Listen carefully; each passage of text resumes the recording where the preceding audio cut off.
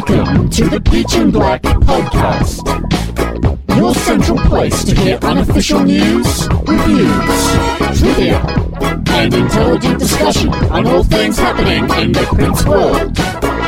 Featuring the hosts, MC. You know, it's got all those classic Prince elements. Captain. Why wouldn't you just record as much as you could? Player. It's just like a story chest of ideas. Toe Jam. Either version. I love both versions.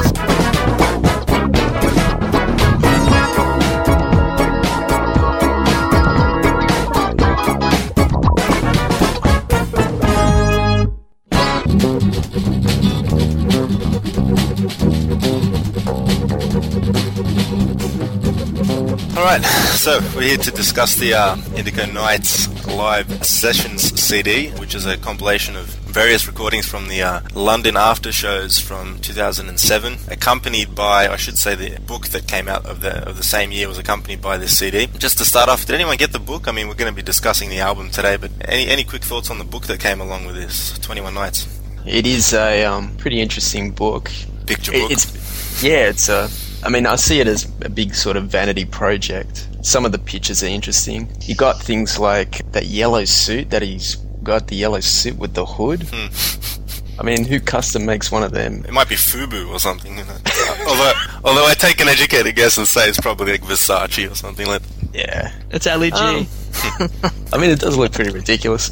I don't know. I think what Prince was going for is something like a different method to releasing CDs, like how he's went through the newspaper, went through different avenues to get the music out. And I think this is just another way of releasing something. It's through a book. So, I mean, I think it's a good idea that he's changing it up a bit and bringing it out that way. So it's different, but some of the pictures in the book, I mean, for $70 or whatever it costs to bring out, it's a bit much. I mean, half of the book is pictures of just like traffic and stuff like that. I would have liked to have seen more pictures from the Indigo Nights, like the after shows in there. Yeah, I don't think there's a single picture from the Indigo Club at all. No, I think there might have been one of the dance floor, but I think that's it. And then other than that, there's nothing. So I would have liked to have seen, like, especially with the accompanying CD, that, you know, you see some pictures of what you're listening to. So, I mean, you do get that from the main concert, like some of the action shots from that. But yeah, I think it's just a little bit weird how they didn't put any of that in there. It's not too dissimilar from that Live in Hawaii book that came out a while ago as well, I guess. It's just kind of... Although the Hawaii one I don't think had too many lyrics or any poetry inserts, and this one has a little bit, but I think it's going a bit far to say that it's poetry. I wonder if any of the quotes and poetry in there is anything from the new upcoming material from Lotus Flower or MPLS Sound, or be interesting to see if it crops up later down the track. Has happened before. One aspect that I thought was a bit disappointing was that the book was advertised as being, you know, pictures from the concert, when it's not really. It's more of a, like Player said, a vanity project. And also, it was also advertised as being containing poetry, and half the poems in there are songs that most of us had already heard 1,000 times. Yeah. So yeah, I got to say, I was very disappointed with the actual book. Yeah. Music, different thing. We'll get onto that. But the actual book, I was a bit disappointed with, especially when you compare it with The Sacrifice of Victor and the Hawaii book, which is a lot more candid, in the face of the audience, you know, getting down and dirty, not this sort of stylized pose. It's almost like a pose, isn't it? Yeah. Very stylized. Yeah. Very photoshopped. And personally, that's not really what I was hoping to get out of it. But I can understand if people are into all that thing, then they might get something different out of it. Maybe the ladies had a different opinion about it, I don't know. I'll just say, I haven't seen this new book, but you look at this book, you look at the Hawaii book, and for someone who's so paranoid about having people take pictures of him, and he doesn't want to be idolized, he doesn't want to sign autographs, but he puts out books full of pictures of himself. That just seems a bit strange. It's a very good. That's a bit strange to me. And there's another thing that was fairly interesting. I read somewhere someone made a comment about. There's actually a picture of a Bible in there, and with his initials, we could only assume PRN. It's kind of I read a few different comments from. Can't remember where exactly about. You know, what is this? A direct line to the to God, or it's kind of definitely amusing to say the least. You know. Yeah, I think that thing's kind of inevitable now, and like everything he does, he's always going to have some sort of reference to Jehovah in there somewhere. So I've sort of come to just accept it that, oh well, I'm used to it now. Yeah, I agree. But anyway, let's get into the album, which sounds like more people are more interested in and have maybe slightly more glowing things to say about. So the album came out along with the book, so you cannot legitimately purchase the Indigo Nights CD without purchasing the book.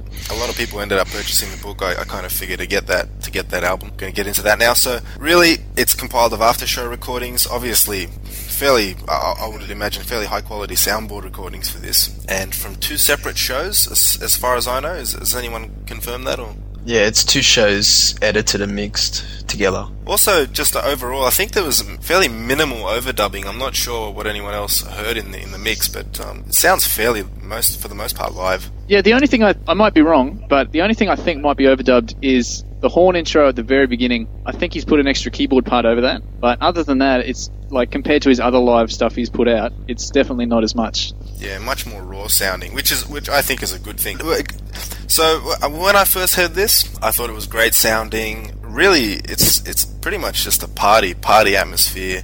I thought there wasn't enough instrumental work by Prince, and when I say instrumental, I mainly mean guitar work. And I think that a lot of guys, a lot of Prince fans, guys and girls, look for that type of stuff when there's a live recording or a live gig. But by the same token, I was kind of impressed by a lot of the instrumental parts by the band. I did notice there wasn't a lot of guitar on there. Yeah, it was pretty subdued. I mean, you've got a whole lot of Love and The Question of You, and a bit of Alphabet Street, but that's most of it. There's not a whole lot more on there.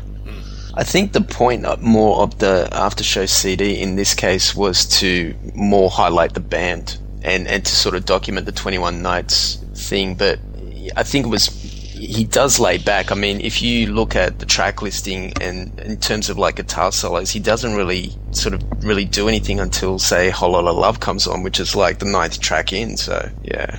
I think also with It Ain't Over, the One Night Alone after show CD, I think because that's got like a 10-minute join repetition guitar solo on that. Wow, by the way, yeah. Yeah. That was the best track on that CD. And I think that's what's sorely missing off this CD, is a track like that. I think it's deliberately missed because I think he figures, well, I did that on the last one. I'm going to start this, and he tries to get more of the comedy elements into this one, just to show different sides of his personality. Yeah. I'm sure everything he releases, everything he does, is very carefully measured and thought out as how that's going to come across to people. And I'm sure putting stuff like this, Just Like You monologue, there was a lot of thought behind putting that out. Yeah, they would have had just put that out. They would have had to. I think not so much when they were doing it live. That maybe it came out spontaneous or semi choreographed. But yeah, I agree. It's in there for a purpose, and it takes up three sort of half songs. Yeah. So even a full thing. So, but I actually thought that was cool to hear. But I guess we'll get into that when we go through the track by track reviews. So yeah, there's a bit of humor. I mean, it's kind of like just one long jam. From my point of view, fun to listen to. And I have to admit, this band, when they first came out, whenever it was, early 05, I think they caught a lot of flack from Prince fans and on various websites and all that kind of stuff. And in comparison to that, and I've never seen these guys live, but hearing it, I thought they did a really good job. I mean, definitely funky. I think it's going to be hard to argue with that. So I won't. Okay. It doesn't sound like anyone else will, so let's get in to track 1, 3121.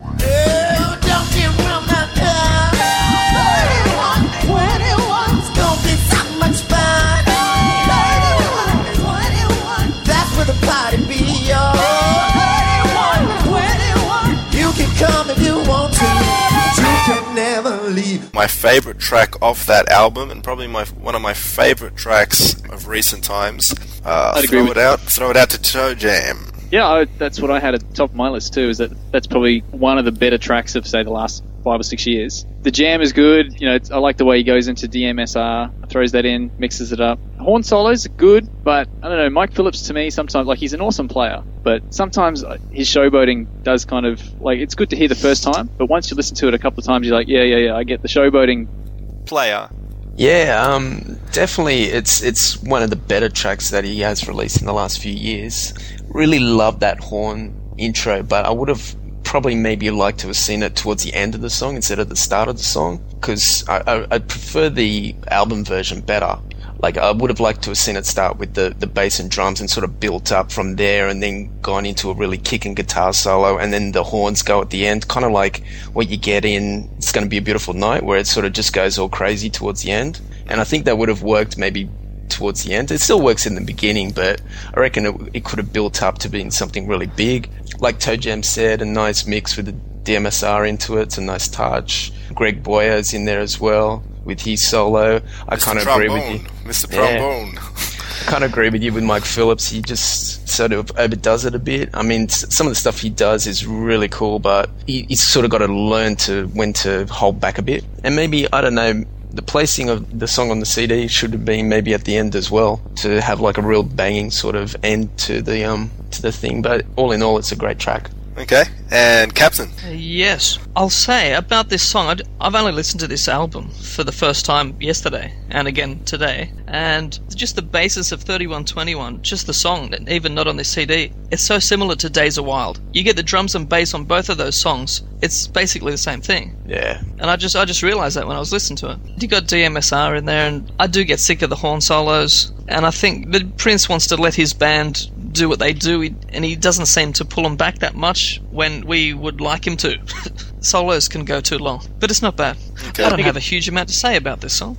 It's one of those situations with the horn solos. It's one of those situations when you're there live, it's probably like mind-blowing amazing. But when you're listening to it on your car kind of thing, you're like, yeah, okay, hurry up and finish up now, sort of thing.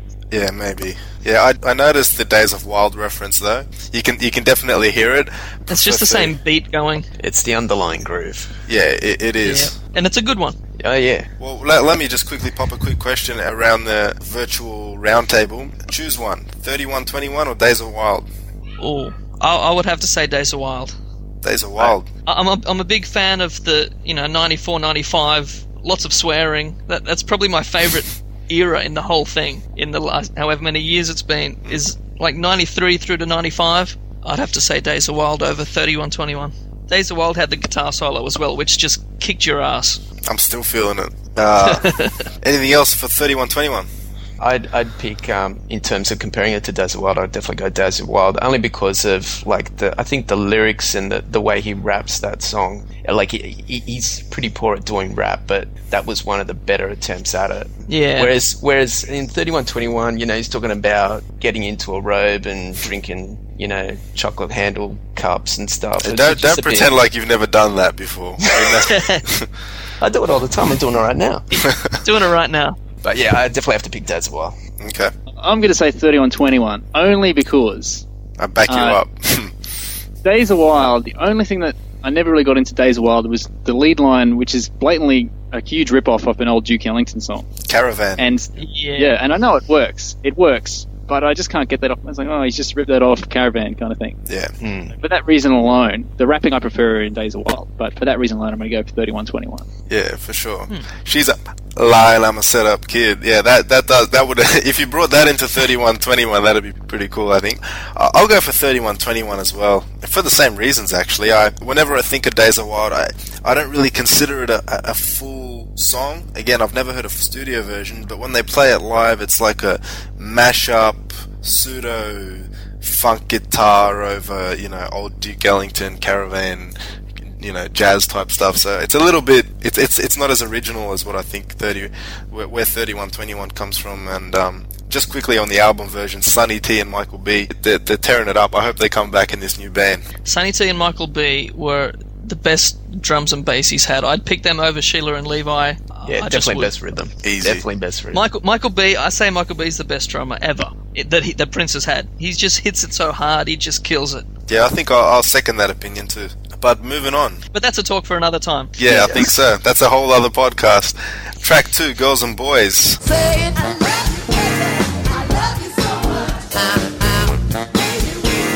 Stay in touch. Meet me in another space of joy. Who's that? Put your hand up, come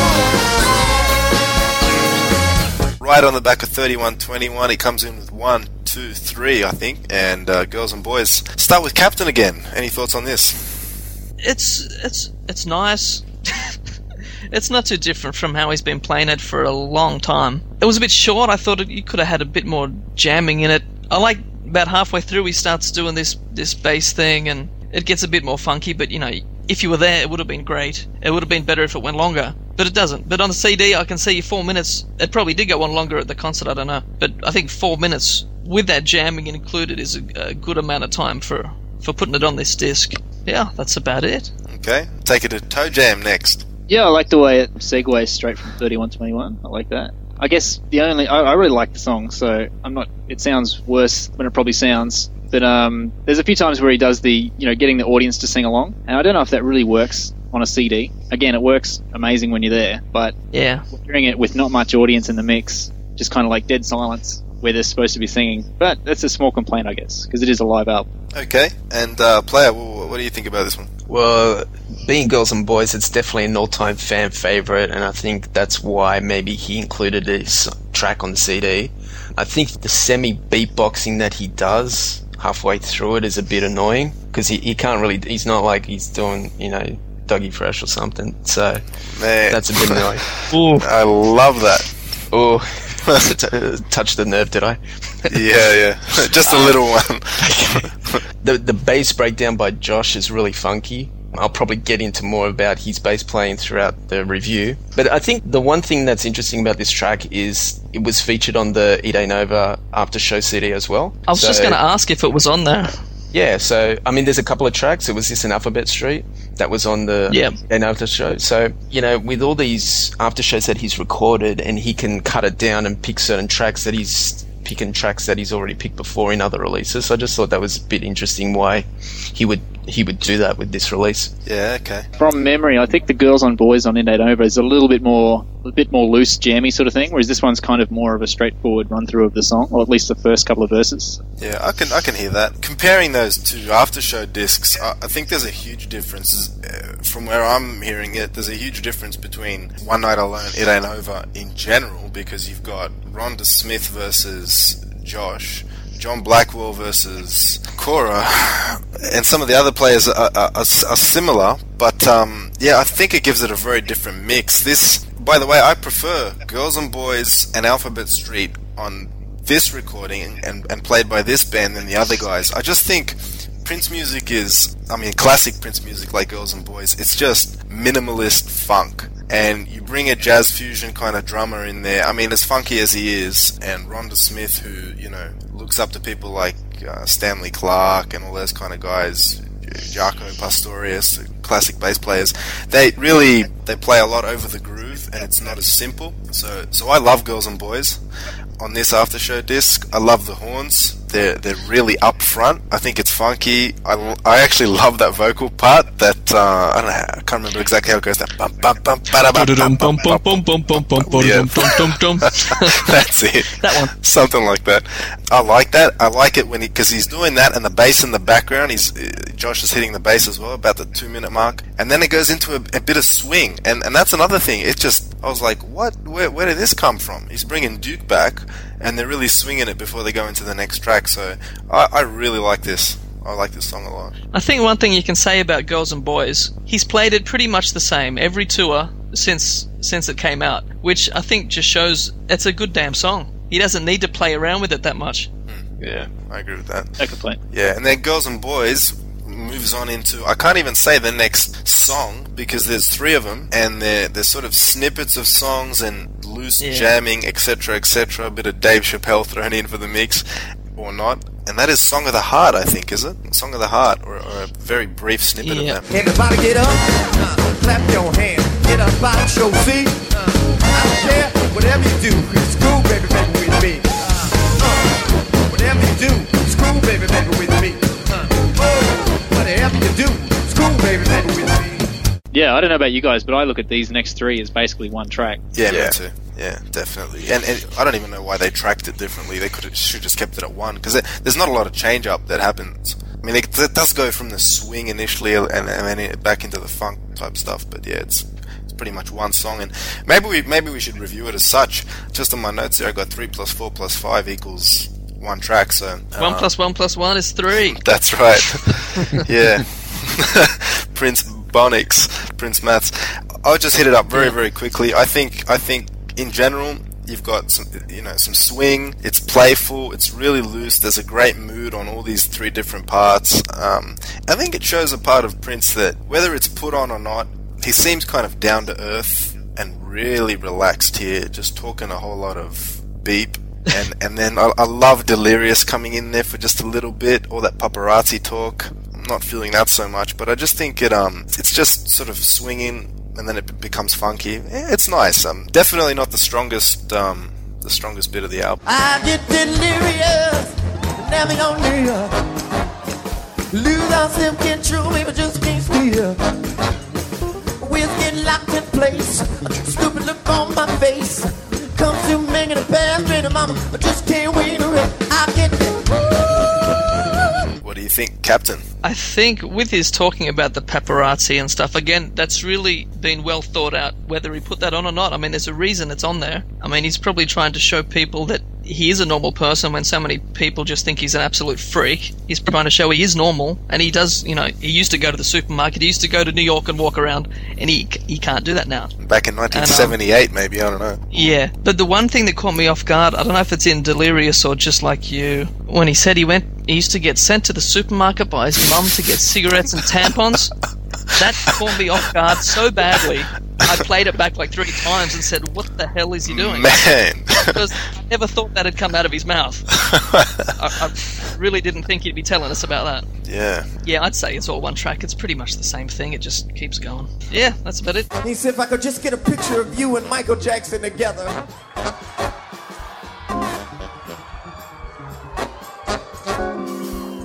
If I could retire, Prince. Just let me get it. That's when I knew things had changed. Okay, Toe Jam. Well, I think this is the highlight of the album for me. Just this whole section. Oh, you're joking. Oh no, I think it's other than the the references to going to the shops and that kind of thing. I just really like the groove. I really love the groove. It just I love the way it does. It has that really spontaneous sound. You can hear him directing the band, break it down and all this kind of thing. I just think it's slamming. So more musically, is that what you're saying? Or? Yeah, I just like the way it's rare for him to release something like that. Just such an improv jam. We talked about earlier. A lot of his live releases are very contrived, edited, all this kind of thing. This one, he's just like, no, this jam worked, and I'm going to put it out there. And I think it's for that reason I like it. Okay, player. You feeling this middle bit? No, not really, man. I mean, I'll review all 3 of them together. The Song of the Heart, it's a bit of a hit and miss. There's nothing really memorable about it. I kind of, you can hate on me now, but I kind of prefer the Happy Feet version. So it's a good movie, by the way. Yeah. Delirious. When it gets into Delirious, the cigarette and tampons monologue is really, really funny, and I think that shows Prince's humorous side. And then, for the casual listener that doesn't necessarily or has ever been to an after show, you can throw this CD on and sort of pick up his humorous side, because a lot of people don't know how funny he can be. So you're getting that in this track. So, and you can also see how laid back like the shows can be to a regular show by these little skits that he does in it, and it's just a continuation of the previous track. In terms of Delirious, there are Better Lives versions of the song, but being a spare of the moment thing that he just chucks in there works well. And the Just Like You monologue where he's talking about hanging out with the cute dudes, I don't know why he would say something like that. Yeah. And yeah, I get the same with Captain. I get the impression that he's trying to portray himself as sort of like a normal person. It's kind of weird how he doesn't understand why he's always being photographed, and he thinks he's being treated like an animal in a zoo and all this sort of stuff. So, and there's an interesting stereo effect if you listen to it on headphones, how it's kind of zooms from left to right. It's a really cool effect if you listen to it. Yeah, I wondered if that was overdubbed, that bit. Yeah, I'm pretty sure that's overdubbed. Yeah. Yeah. I find it very hard for them to do that sort of thing live.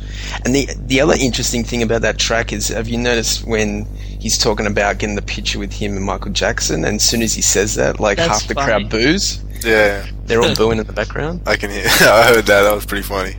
Yeah. But all the audience participation and the chants adds to the live feel, so it works well within the context. But overall, I don't feel that section. But I think the humorous things that come out of it are really funny. It's cool to hear, and I guess just going into Satisfied now. Turn off your cell phone, baby.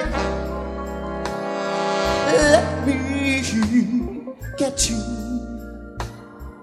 satisfied. Oh my. Just another perfect example of that. I mean, it's all falsetto based, basically.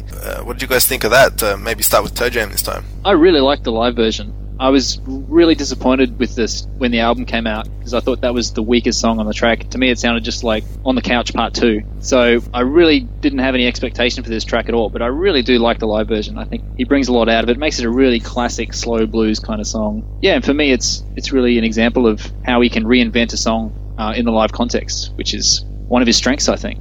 And the only other thing I'll say, again, not picking on it too much because I really like the song, he'd already streamed a couple of versions of this on 3121.com when it was up and running. And so this would be now like the third or fourth version that we've heard of this song from this tour. So, that era. So, Again, maybe a bit of overkill. But small complaint. Yeah, it's the return of Sister Bernice, or whatever it is. It's like you can hear that in the background. Isn't Morris Hayes just like clowning around in the back there? At least I was wondering who that was. Yeah, that has to be Morris. Yeah, I was thinking it was Morris. Yeah, about to take you all to church. So yeah, it definitely breaks it down. Player. Yeah, I'm with Toe Jam. I'm not really a big fan of the album version. It's something that you really got to be in the mood for. It's like one of his get down and dirty songs. So it's not something that you could throw up all the time and listen to. But I mean, it's a nice laid back track. It has the blues horns, has the nice Fender Rhodes, the church organ action going. And Mike Phillips comes up again. He does a sexy solo. It's a bit reminiscent of like a Kenny Garrett or something. But, it's one of those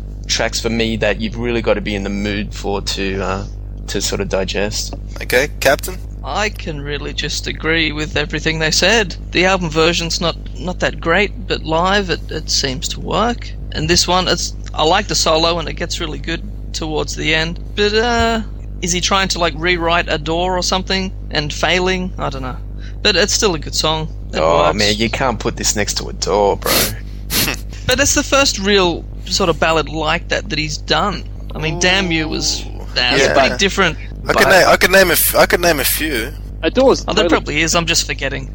To me, Adore's a classic ballad. This is more classic blues. That's the way I look at it. Yeah, I hear that difference. Yeah, I can definitely hear that difference. I mean, I agree I agree with that. What everyone says. Basically, the live version of Satisfied does definitely, it comes on top of the studio version, and but then again, I have that opinion of a lot of Prince's work. Not all, but a lot of the stuff really comes alive. But I just love this part in this song where, and again, it's a Mike Phillips reference, and I think this is Mike's best playing on this disc. When Prince says something along the lines of turn the saxophone sky high, and then he comes in. I just love that because for me that it's just a sign of Prince showcasing the band and how much he feels the music.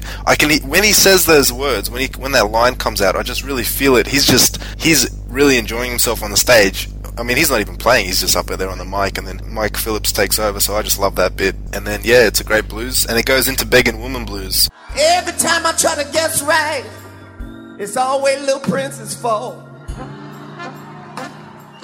Begging woman, she begged me all the time. Interesting to see what everyone else will leave it at the same order. Toe Jam goes into another blues. A new song, I guess? I think it is a cover of an old blues song. I don't know who wrote the original. But I do remember seeing in the book at the end it has the credits, and it was a cover of someone. But I don't know who. But yeah, I kind of look at this as just an extension of Satisfied, really. Again, the emphasis on the comedy aspect, which he's shown in the whole disc up to this point, I think it works. And again, it's just another way of him trying to show a different side. Yeah, I think it works. I have no complaints. Okay, player. This track is like a musical form of a your mama joke, and that's pretty funny. Yeah, and the first time I heard this was on the bus, and I really wasn't expecting it. And when he was saying about, he's asking for the pepper and she's looking for the salt, I love that bit. I killed myself laughing on the bus, and everyone's just looking at me, and I just lost it. It's just so hilarious. And it just follows that traditional blues song structure, and it's just the humorous side of it all. And, he's got some other tracks in that sort of vein, like there's another one called The Rules that he's done a few times before. Oh, yeah. About leaving the toilet seat up and down. Yeah, alright.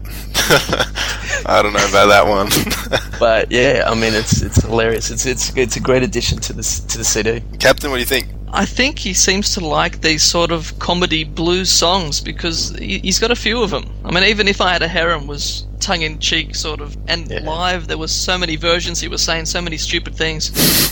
He just likes that sort of comedy blues sort of song, and this is just another one of them, and it's a good one. It fits, yeah, it's just a continuation of Satisfied, and it works. That's about it, yeah. It's funny. Yeah, I think it's funny too. It does just continue on.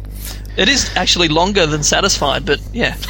I actually think it meanders a little bit. Towards the end, it kind of just sort of drops off and becomes a bit too chilled out. There's not a lot in the mix other than the instrumental. A big thing for me with this track is, where's your guitar? Because Beggin' Woman Blues... Yeah, give with this no to guitar. Man.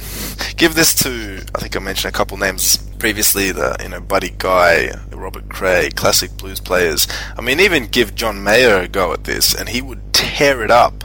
That's exactly the point where it should come in. When it starts meandering towards the end, plug in the, I don't know, what would he be using? The Strat or maybe the Hohner? I don't know, but just plug it in and He's probably got that Aqua Strat. Yeah. I just think it's missing that, and it just kind of dies a slow death towards the end. But yeah, it's good. It's like Satisfied Part 2. I like the part where he says, beg the sweetness out of Grandma's lemon cake. I'll just crack me up, man.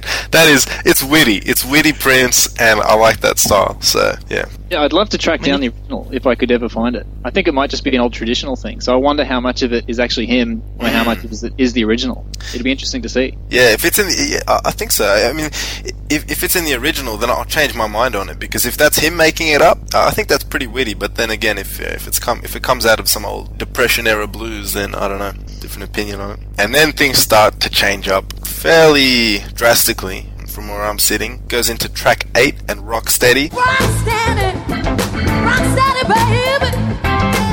Now let's call this song exactly what it is. It's a funky, low down feeling. In my head's from left to right. Which is a cover, Aretha Franklin. Am I right? Or Yes. I think it's an Aretha cover. Let's go backwards, Captain. Yeah, I was confused because I didn't have the track list when I was first listening to this, and it starts off, it's Whole Lot of Love. It's the bass going That's for right. a while, and then I'm thinking, what's this song? And I didn't look, I just kept listening to it, and then you go through it, and then, what's her name, Beverly starts singing, who does a decent enough Aretha impression, I suppose.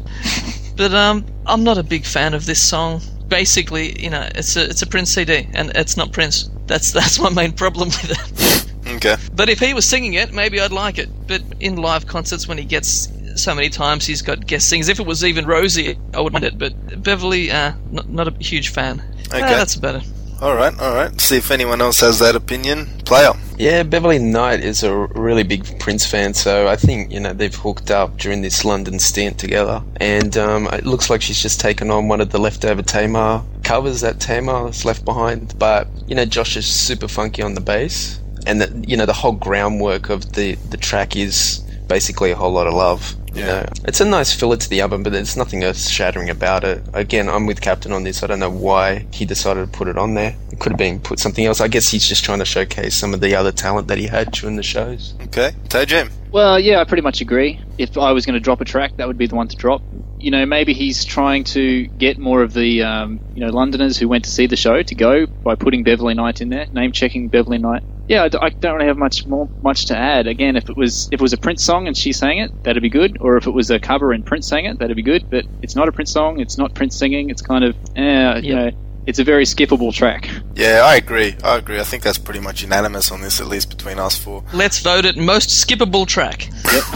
Yeah, there it goes. Wish I had that toilet sound now. I could flush it down. But no, it's not that bad. I haven't got my setup already on this, but no, listen, it's not that bad. We'll leave that for Misty Blue. Yeah, it's not over till it's over. I think, listen, Rocksteady, it's a cover. It's not a Prince song. I think it's a good cover. I think the band does it some justice. He picks up the guitar on this, which is one of the, if not the first, then it's definitely the first song where the guitar plays a more distinct role. and Maceo comes in, I think. That's him on the horn, isn't it? I don't know if anyone... I guess maybe if you don't like the song that much, then you're not paying too much attention, but... It's just skippable, so... True. But Maceo does come in on that. I think it's okay. But yeah, the bass continues on, and it goes into a whole lot of love.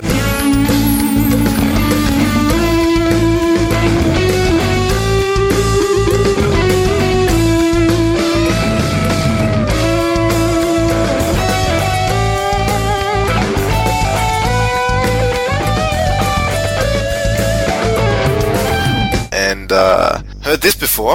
I heard this live. I don't know. What's your take on it, Captain? The one thing I don't, not just particularly about this song, but about his guitar playing in general. Since late 2002, though his guitar playing has gotten better, at the same time he's gotten lazier. He's using effects instead of where he used to manually make that sound himself. He's using the whammy bar, which I hate. I hate, since it was in, I think it was Alone in Japan, where he got the whammy bar on the cymbal guitar, and I couldn't stand it. I can't listen to it because it's lazy. Anytime up until that point, I don't think he's ever used a whammy bar that I've noticed. No, he used to do all that sort of effect with his left hand, like creating a sustain. He used to manually do it, but now Yeah. I don't know if he's just getting old or he's getting lazy, but you can tell the difference. I can hear the difference, and I don't like it. So listening to this song, every point through the song, I'm like, whammy bar, there's a whammy bar, there it goes again. And I can't enjoy the song. If he played it like 2001, it would have been great, but on the other hand, his guitar playing has gotten better. Whether that's because he's including these things... Do you think? I mean, what he can already do. Do you think his guitar playing has improved drastically within a matter of a few years? Not drastically, but... It's more focused. I know, I did put drastically in there. I know that's not what you said, but I mean, just a bit, maybe. Since like 2002, I think he has gotten better. Because for certain periods of time, he does play guitar a lot more. And then for a while, he won't. He'll just play the average amount. And then all of a sudden, he'll be playing it all the time again. And you see him towards the end of a tour where he's been playing guitar a lot. He's going to kick your ass with it. Because he's been playing it every night after night. And you're going to get better doing that. It's just practice. But the song, we've heard it before. It was on some other official release, wasn't it? Wasn't it on the One Night Alone DVD? That's right, yeah. And it's not too different. It's got a good solo about halfway through it. But yeah, what is this Led Zeppelin song? Play a Prince song. Play The Ride again. Come on. Good point. Who's next? Because I'm... Well, I'm going to jump in here because I really like the whammy bar. I think it's a great thing added to his guitar playing. I love it. I reckon it's awesome. And it's on. It is on. It's on. No, I do. I think I think the guitar playing here is off the hook. I love it. And in hearing this, you kind of think, oh man, imagine a whole album like this. That would rock. But no, I hopefully this Lotus Flower is going to be good. Well, that's the Forever, take it off the album. That's all I have to say about that. Just Lotus Flower, take that song off it. Leave it alone. It's like, yeah, man. For just cutting this podcast completely in half. Who likes Forever? I just want to establish that before we continue because I don't think I'm going to be able to. Musically, I don't hate it. Lyrically, musically, it's alright. Lyrically, it's like from what we've heard, most skippable track. Yeah. Yeah, anything on this CD is better than Forever. That's my opinion, but.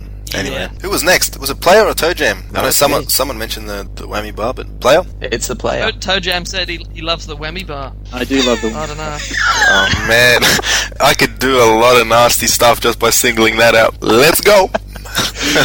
Alright, Whole Lot of Love. Of course, it's the Led Zeppelin classic. It's finally, it's good that we've got this as an official release on CD, even though it's come out on DVD. And it's just great to listen to the guitar work because, 9 tracks in, you don't get really the guitar until this point. The main thing I noticed with this song, though, is, he doesn't sing any of the lyrics, which is, it's just an instrumental, so... it's a shame that he didn't include that. And you guys are focused on the whammy bar, but I think you missed that in the background. There's the cowbell. The cowbell is there. Yes, it is. I did hear the... Listen to it, there is cowbell. It's Endorphin Machine all over. I wish it wasn't. Man, imagine if it wasn't Endorphin Machine. I'd be at that gig. Oh, man. There'll be cowbell there. Yeah, there is a cowbell. Oh, no. There is a cowbell. Oh, well. I think he would have learned from all was the the worst thing to... But does he read it?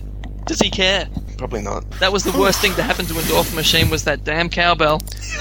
I couldn't believe it when I got that Gold Experience album and I played that song. I thought, what the hell has he done? Why did Warner Brothers just let him release it when he wanted to release it? And it would have been excellent. Endorphin Machine is that good. No cowbell Even can the bring it cowbell down. wouldn't wreck It it. cannot bring it down. It's just. Yeah. Let me just quickly sum it up. It's an instrumental. I love that it's an instrumental. I don't like the vocal version of Any Whole Lot of Love when it's done by the Pritz Camp, any version of that. Another thing I heard was the keyboard in the background. I like that. It's a cool kind of interplay. And then he really makes his entrance in this song. And on this album, the guitar really comes into effect. So for anyone that was looking out for that, I second Toe Jam's opinion. It's great playing. I've got here a note. Great use of whammy. So, Captain, I'm sorry. You're not the only one who likes the whammy bar. Yeah, exactly. I'm actually going to see Jeff Beck next week, and if anyone knows anything about Jeff Beck, he's I think one of the great all-time users of whammy bars on guitar as a guitar, additive. Great use of the whammy, and I do like. There's an effect there. I'm surprised no one mentioned it, where he must put it through some sort of maybe like a pedal or something. It's kind of like sounds like a transmission or a gear shift. I love that. Oh yeah, I heard that sounded really good. That sounded like a motorbike going up through the gears. Yeah, that's awesome. It's like this guy's just turning. Yep. He's going from man to machine. He's just becoming, he's like transforming in front. It's just awesome, and the soloing's good. I think it's good. It's the rockiest track on this album, and I think it 3121 Girls and Boys was pretty good. After that comes whole lot of love so far from me. So.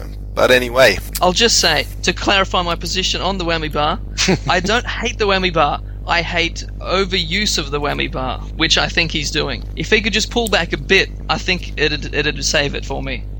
But he just uses it a bit too much. Okay. So you're saying you want him to pull back on his whammy bar? Yeah, I'd like to see that. Where's Toe Jam? I think Toe Jam needs to come into this. Alphabet Street. I'm gonna put her in the backseat, drive her, yeah, to Tennessee.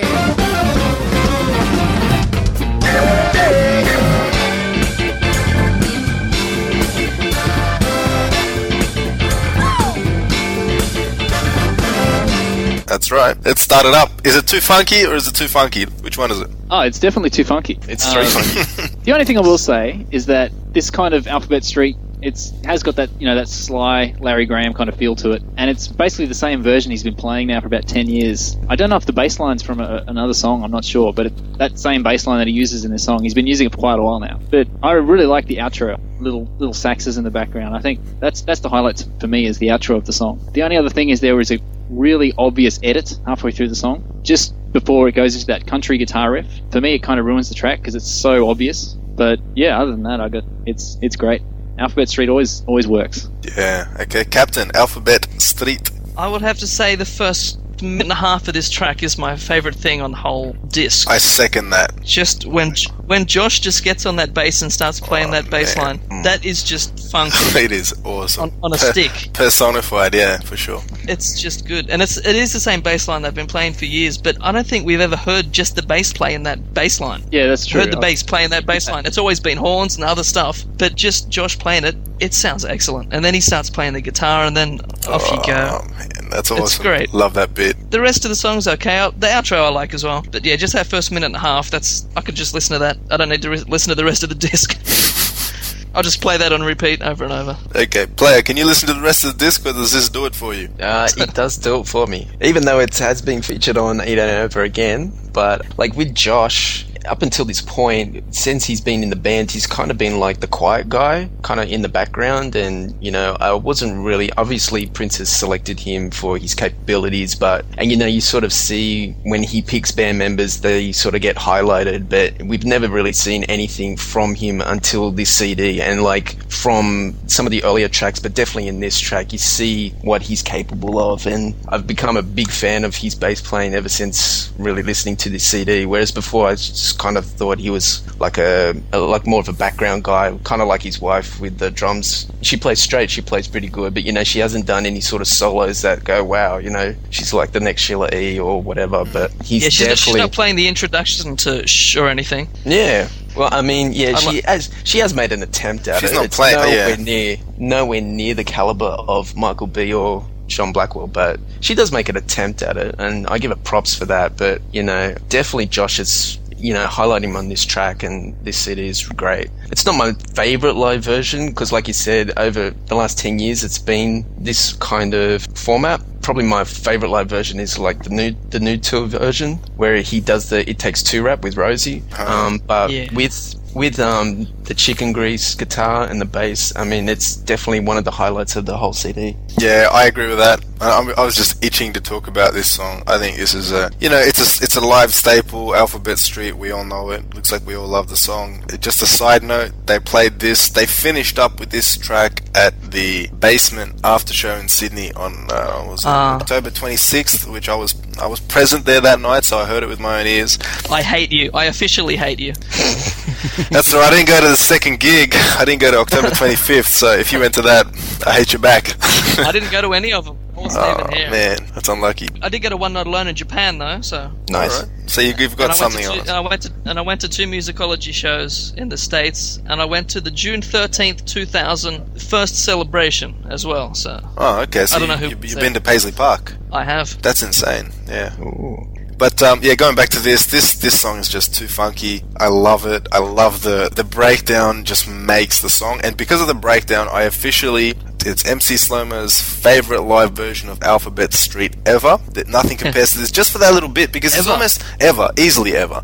Because what it does is, to me, it's almost as if you get this secret passageway into what it would be like when they're in the studio jamming on this. I could imagine, Sunday morning they start up just a rehearsal, and Prince says, "All right, Josh, get on the bass to do this, or start up the bass on Alphabet Street." And that's exactly, even though it's an after show, even though it's live, people, there's an audience, it just sounds so good. And I have never ever seen Prince break down a song and his band break down a song like that. It's not the end of the world. I might be over exaggerating a little bit, but it's just, it starts out with a bass, and then it comes up with a kick only, and then when the guitar comes in, and that is funk. That's what funk is. Yeah, definitely. It's like 1 + 1 + 1 = funk, and it's perfect.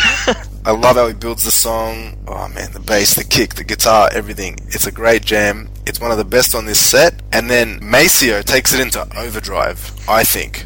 No one's mentioned Maceo so far, but he just pushes this track to the upper limits, because, I don't know, I think it's always been a bit James Brown-esque, this track, in any case, even the studio version. I've got to say, about breakdowns, probably some of the best things I've ever heard that he's done have been breaking things down and building them back up again. He just knows how to do it. Plus, he's got the songs to do it with, and some old stuff that you hear is just unbelievable. I think that's why the fans were really hanging out for that 7 CD sample disc set, because you could just break down all these parts and just get right into them. It would have been great if you could have released that, because you could just muck around with it and just bring out things like this, like bass and guitars. Just be awesome. Well, he did that with musicology on the MPG Music Club website before. I remember that. The lyrics. Yeah. You had the bass and the drums and the guitar, cool. And before you had Endorphin Machine as well. I think I had Let's Work. I remember playing. Yeah, that. Let's Work was there. Oh man, I remember that. Yeah. And there was Let's Work, Endorphin Machine. Endorphin, yes. And there was, on the interactive game, there was Race. You could muck around with Race as well. Yeah, Race was on there as well. Yep. Yeah, see that type of stuff. But that doesn't work on Vista anymore. So I can't play it. Damn Microsoft. I never really played that. Is that any good? No. I wouldn't imagine it would be, but yeah. In 1994, it was pretty damn cool. My computer could barely play it, but it just managed. But it was cool. There was all these secret things you could find in rooms and studios. It was cool at the time. Now it's rubbish, really. He needs to do a new one. Yeah, but coming out with a new game, that'd be good. That'd be pretty funny. This new website, just, I don't want to sway too much, but maybe that's, they're hyping it up like an online portal, a universe. I just can't wait till it opens up. Alternate universe. It'd be pretty interesting. It could be great, but I'm guessing it's going to be slightly average. Okay, we'll find out shortly. But the picture is great. The artwork so far is great. I love that picture that's on there. Yeah, it's great. Yeah, I think it's interesting. Maybe we'll finish up just today talking a little bit about that and what's happening, because we're right in the midst of a resurgence, I feel, anyway. So we'll just finish up with that. But going into the next track, Indigo Nights.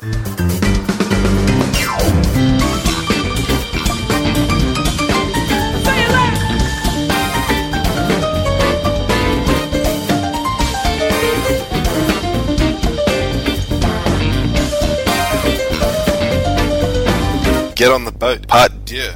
That's basically what it is. I've heard this heaps of times. They've played it live on on some TV appearances and all that kind of stuff. So this for me, this is the weakest track on the album. What do you guys think? Starting with Captain. Who's playing piano? Is this still Renato? Yeah, that's who's with him? Renato. For sure, Yeah, that's Renato. You can say he's a great technical player, but I don't particularly like his style, especially when he's doing this sort of Latin thing. I've heard it many times, and when he starts on it, I just go, oh, here we go again, and he plays it for 5 minutes. I'm like, we've heard it, and it's Get on the Boat. Yeah. But yeah, Renato is a great player. I'll never say he's not, but sometimes his style, it just puts me off a bit. But I suppose this is just another filler track, you could say. I mean, does he even sing anything? I don't think he sings anything. It's just an instrumental. Well, it's called Indigo Nights. Yeah. It's the title of the album. It's put I think they put it down as a new song. So Toe Jam, what do you think of this new song, Indigo Nights? Well, the Indigo Nights title, I think it's a bit of a money grab, trying to grab people that, a new track, I better grab that. And of course, the moment any hardcore Prince fan puts it in, hears it straight away. It's Get on the Boat straight away. So it's in that respect, I think we were all a bit disappointed. We were all sort of hoping for a real new song. Definitely, yeah. Yeah, I like Renato. I think he's an awesome player. And this basically, that's all this song is. It's just to feature Renato Neto, and I got no complaints for that because he's such a good player. Okay, player. Glad for that one. Speaking of good players. Yeah, Renato is fantastic on this track, and I love his playing whenever he does it. So, and the thing with Renato is he never does two solos the same. He always mixes it up, and I kind of like that because kind of Prince does that with his solos as well. So that's true. I definitely love the caliber of his musicianship. I mean, you wouldn't see playing like this come out of Mr. Hayes. So if there's a band change or whatever, I hope he keeps Renato on board because he can just cut it up. I mean, his chops are really good. Maybe a bit too technical, like Captain said, but in terms of the sort of level of musicianship, he's definitely one of the stronger team members in the band. But yeah, same as Get on the Boat, it was a bit of a trick to flip it around and call it Indigo Nights, but yeah, I agree with all that. There's a Latin flavour there. There's Renato behind the keys, but that's all I've got to say about this song. Nothing special. Yeah, Get on the Boat. He's from Brazil, isn't he? Yeah. Renato. Yeah, he is. So that's what he knows how to play. It's a good choice for him to play something like that. Yeah. But I've seen him, out of the 3 times I've seen him, when he does get going on a solo, sometimes they're good. Like you say, every time they're different. Sometimes they can be really good. Other times they're just average. And he's looking for something good, and he just keeps playing around, and then he'll find something good. But in between those good things, there's just crap in between. And the few times I've seen him, I was just going, oh God, get on with it. Yeah, I don't know how well he fits. But he's good. He's absolutely excellent. I don't know how well he fits into the Prince sound, and I guess there's no one Prince sound. There's many and many Prince sounds, and they're evolving as well. So it's hard to pinpoint it like that. But Renato Neto is in my mind the most technically gifted pianist keyboardist Prince has ever had, and for me, by the same token, he's the one that has come across with the least amount of feel, least amount of emotion. He's added the least to his music, other than the fact that the other guys he used to have weren't kind of jazz-based players, or maybe as classically trained as he was in that form of music. And I think he brought Renato in to add a new component, and he's done that. But it's not, for me, Prince is always going to come back to bass, drums, synth, or bass, drums, and guitar, and just kick it either way and really just play it raw. And when you start adding all these bells and whistles, you lose that sound. Most jazz bands come up with key players like this. So. Now you said that the best. He doesn't have the feel. He's clinical. He doesn't bring anything to it apart from being a great player. He doesn't have the feel. He hasn't got the funk. That's his problem, I think. He's Brazilian. Do Brazilians have the funk? I don't know. Oh, I can name some Brazilians. Yeah, they definitely have the funk. I mean, he can play funk. He can play exactly what Prince tells him to, but I just don't feel it. I don't think he suits this band as well as he did, say, the 2002 One Night. Yeah, definitely. That band better, but I still love him as a player. And I don't know, I kind of disagree with you about feel. I think he's got heaps of feel. Yeah, I think he's got feel as well. He does really good runs as well. Really fast. Feel is easily the worst term I use to describe Renato Neto's playing, I think. I think rawness and a kind of... Okay, the type of... Let me put it this way. He doesn't have Prince feel. Yeah, I agree with that. There you go. Maybe you should get behind the keys. And on the Get on the Boat, the studio version, just very, very quickly finishing up on this, that's Prince on the keys and he's ripping it up. And it's in a similar vein, sounds better to me. It sounds more basic. It sounds as if he's it's not as polished, it just sounds better. A little bit more gritty and raw. But going into another 60s soul cover, at least I think it's a 60s, Misty Blue. I say, whoa, baby.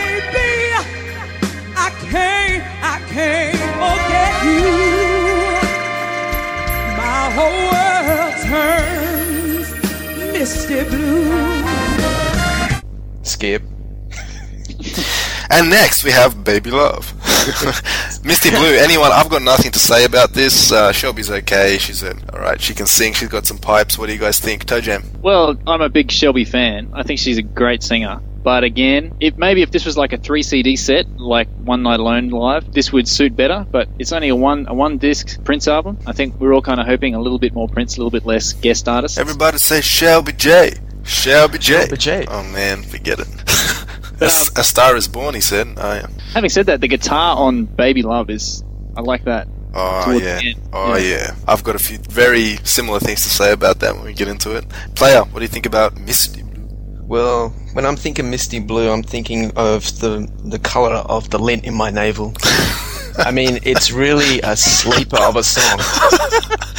And I mean, Shelby J is very good, and I loved her since the D'Angelo days when she was with D'Angelo, and I would really love to see her Prince bring out the solo CD of hers. Supposedly he's working on it, so I really would like to see that, but not this track. I mean, she's got the vocal chops to do it, but as the song itself, it's a bit of a sleeper. I even when reviewing the songs to do this podcast on this track, I couldn't even sit through all of it. I had to hit skip.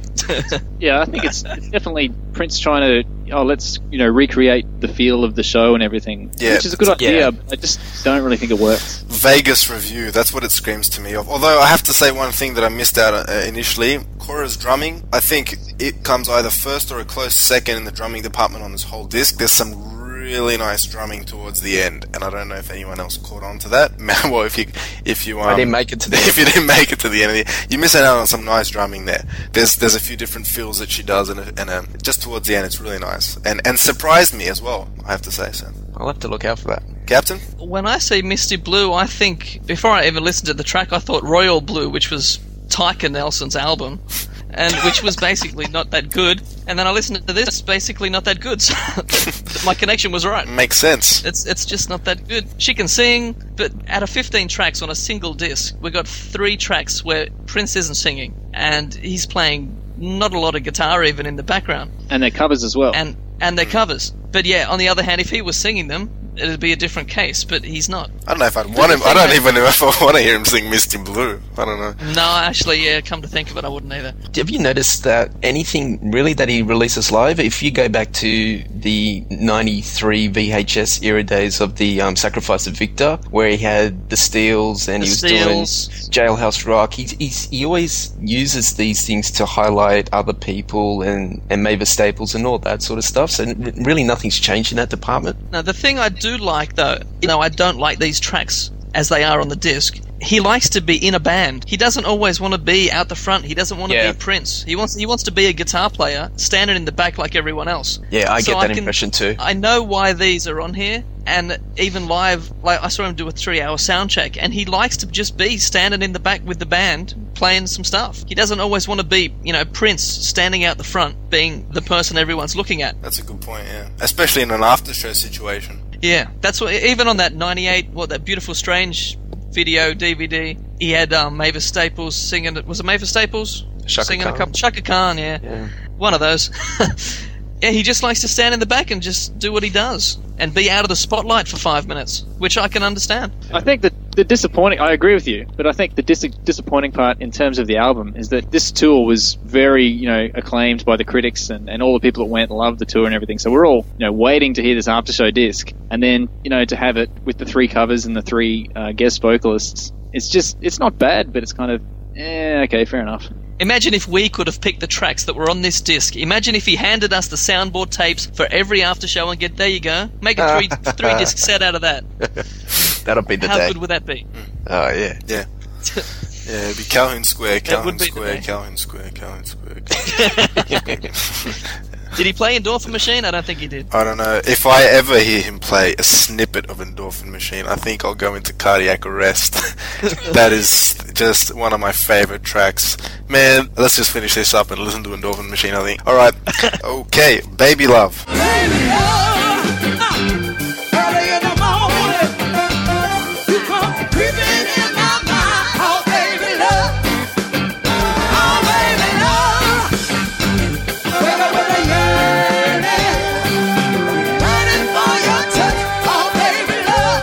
funky bass, priceless guitar lick. That's all I have to say about this track up front. Greatest guitar moment on this disc. One of the most strange, weirdly beautiful, and I don't want to try and sound lame about this, but the guitar is about, 10-15 seconds maximum towards the end of this song where he just comes in. That's feel. That's all I have to say about that. That is perfect. This is the wailing guitar bit? Yeah, how cool is it? Oh, it's just so smooth. It sounds as if it's just really flowing out of him, and I absolutely love it. I just think it's perfect, and testament to his guitar playing. I've never heard him play that lick before, or anything even similar. I have to say, I've never heard him play anything similar. It's just perfect. It's beautiful, and every time Baby Love comes on, aside from the funky bass, and it's a good track, it's a good cover, I wait for that guitar solo, and I turn it up to 11 on that. I just love it. What do you think, player? I'm with you on that. It really picks up the pace after Misty Blue. It's very rocky, very funky. Another cover, but Shelby's got the good rock vocal. Like, her vocal is very strong. It's not like the Twins or whatever. and just great guitar, especially towards the end of the track. I have to co-sign on especially the guitar work. Yeah. Toe Jam, I know you like this guitar bit. Come to the forefront. I pretty much agree with everything said. Of the three, it's definitely the one that I would have kept. Shelby's a great singer. Guitar's good. It's a bit more rocky, which is really only the second sort of pure rock track on the album. So no, it's all good. This one. Cool, good stuff. This really picks it up on the guitar. I wonder if it was an intentional thing. I think it was. I'm starting to close out this album with a little bit more guitar work, coming up with Baby Love, the One/Question of You medley, I guess, and then also finishing up with Secret Love You in London. That's right, London town. So yeah, the guitar's coming to the forefront, and I'll just quickly make a summary for this next track. The One. Buy you anything you wanna eat. Make love to your child. Each and every day of the week. Look no further. I am the one.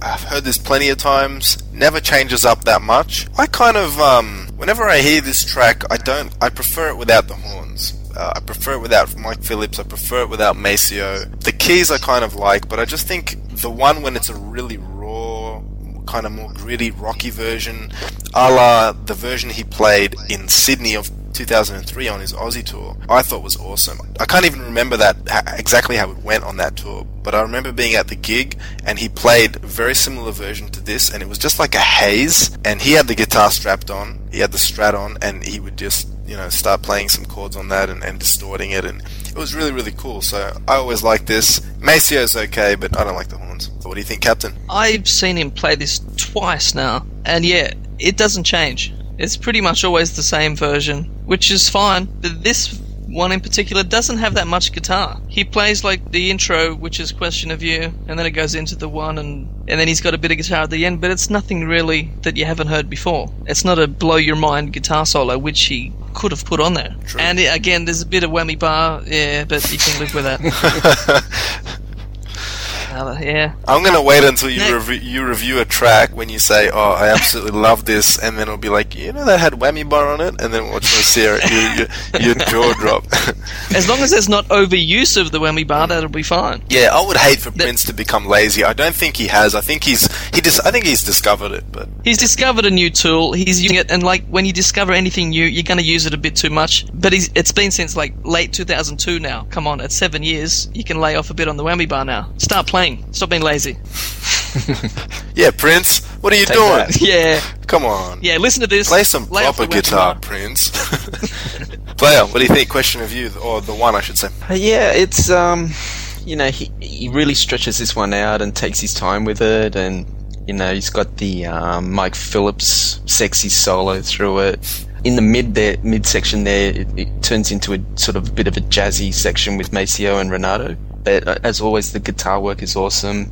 And yeah, my only really complaint of it is not enough guitar work in it. I could have done with it a little bit more. But apart from that, it's pretty much what we're used to with when he's mixing up these three songs. And it works well, but yeah, more guitar for me, definitely. Okay, Toe Jam, what do you think? Well, I really like the song and the live version. I like this version. But yeah, I agree. A little bit more guitar would have been a bit nicer. Have you seen the the download MPG Music Club download from the music Omaha. Yeah, kicks. Have you seen that? Yeah, kicks ass. Yeah. Yeah, that guitar That's solo. got a solo. That's an awesome solo. And so maybe he's thinking, I've already put that out, so maybe I won't do the solo on this one. That's just a thought. I'll just put out a boring version. Boring. Whoa. Biggest call of the night. Boring. Boring. I really version. Let's put it as Omaha.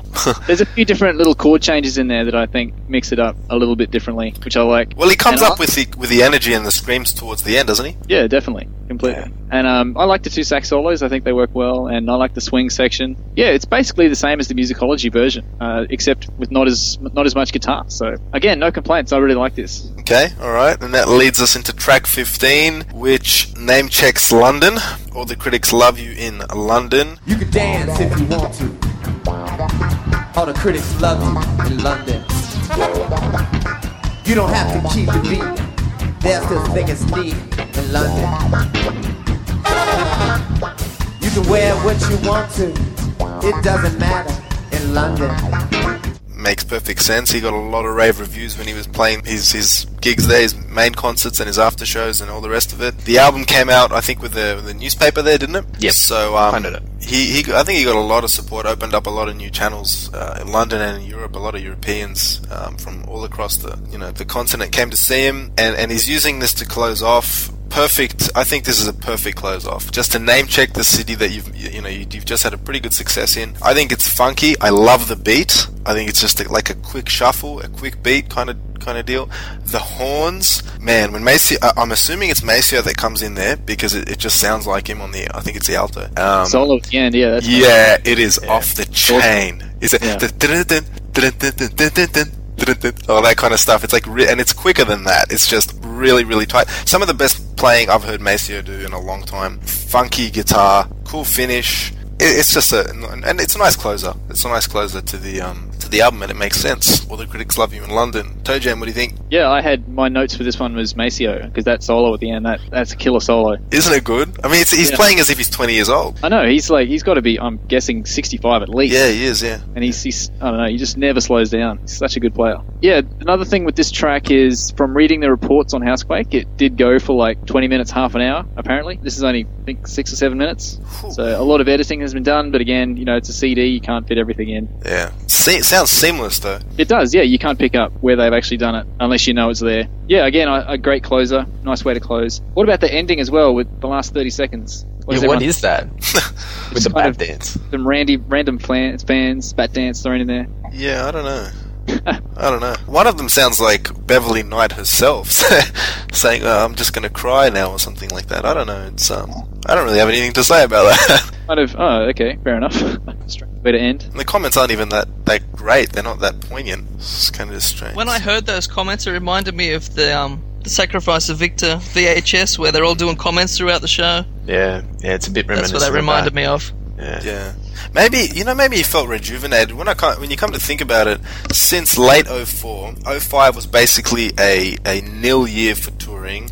06 for the most part was, he was playing support member to Tamar a little bit, and then towards the end he started up with the 3121 residency, which I never saw. I don't. You guys, did anyone ever go to that? Yeah. I mean, it was short. It's a residency, and then in 07 he's got these 21 nights, and outside of that, nothing else.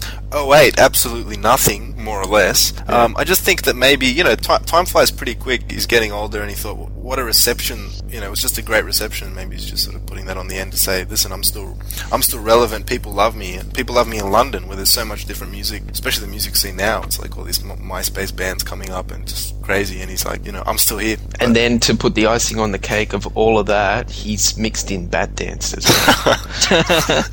I just his don't get finest that. hour. It's just I don't understand just to that. top it off. It's such a princely thing to do. It's just what?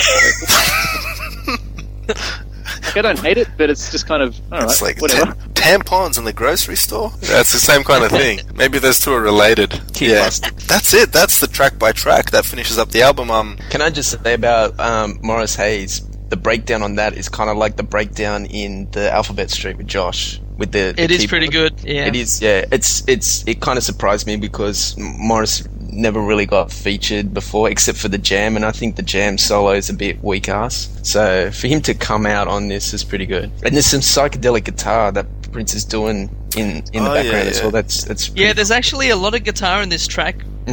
But it's not up front. It's just there. Yeah. You've just got to listen for it. And it's now that I think of it, it is very funky. I mean, whenever Prince plays that kind of stuff, it's funky. But I don't hear a lot of stuff, and I listen to a fair amount of funk music. Maybe not as many live records, but it's really got that feel. And a lot of contemporary people don't seem to have that. Maybe it's because it's rooted in this 70s funk style. But yeah, I love it. They haven't got the funk. Yeah. Well, okay. So that finishes that up. Final thoughts.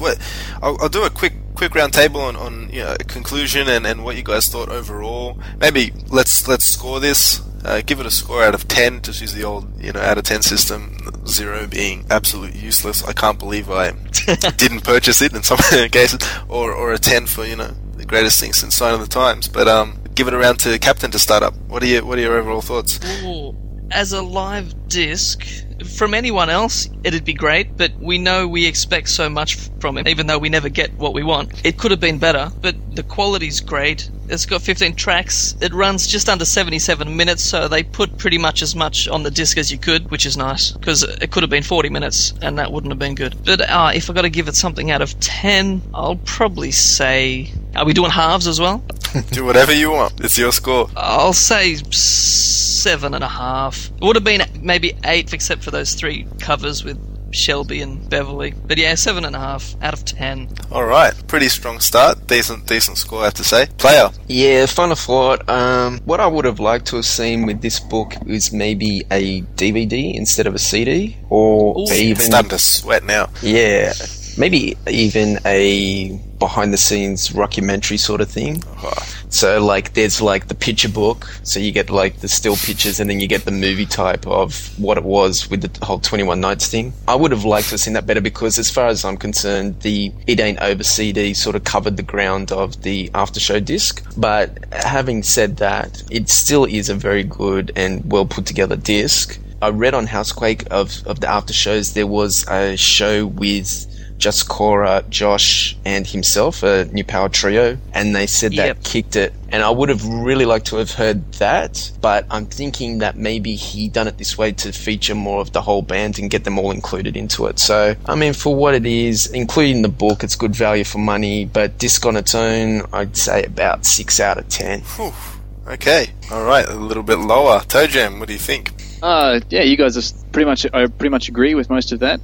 What is actually on the disc is really good. I really like it. Just the simple fact that what it could have been, whether it be a DVD or I think a 3 CD box set would have been awesome with this. He's just tried to.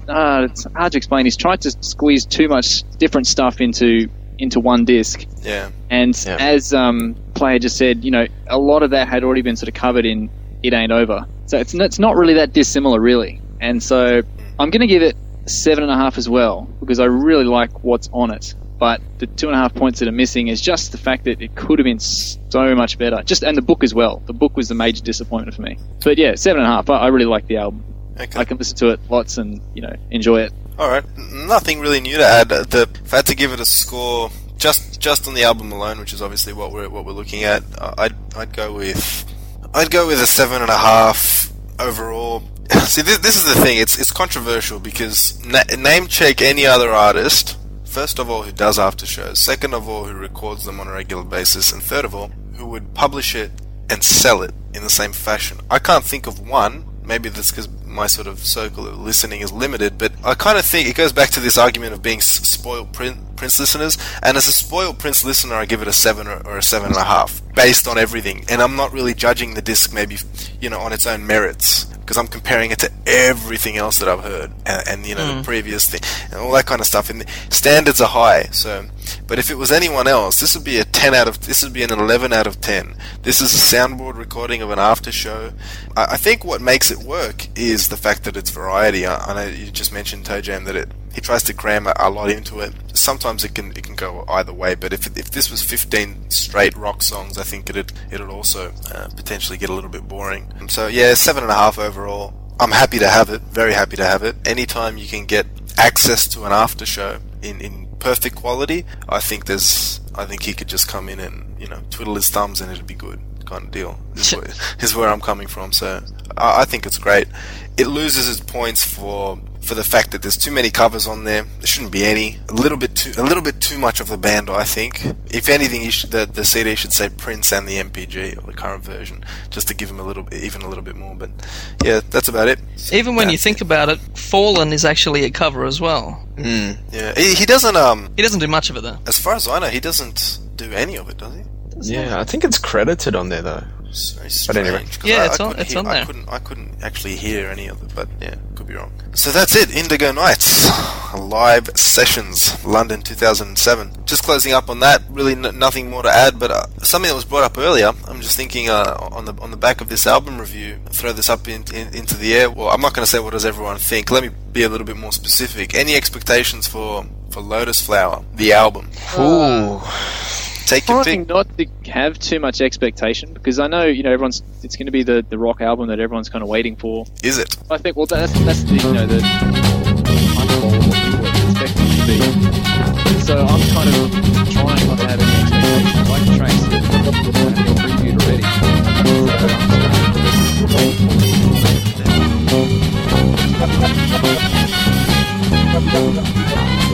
So I'm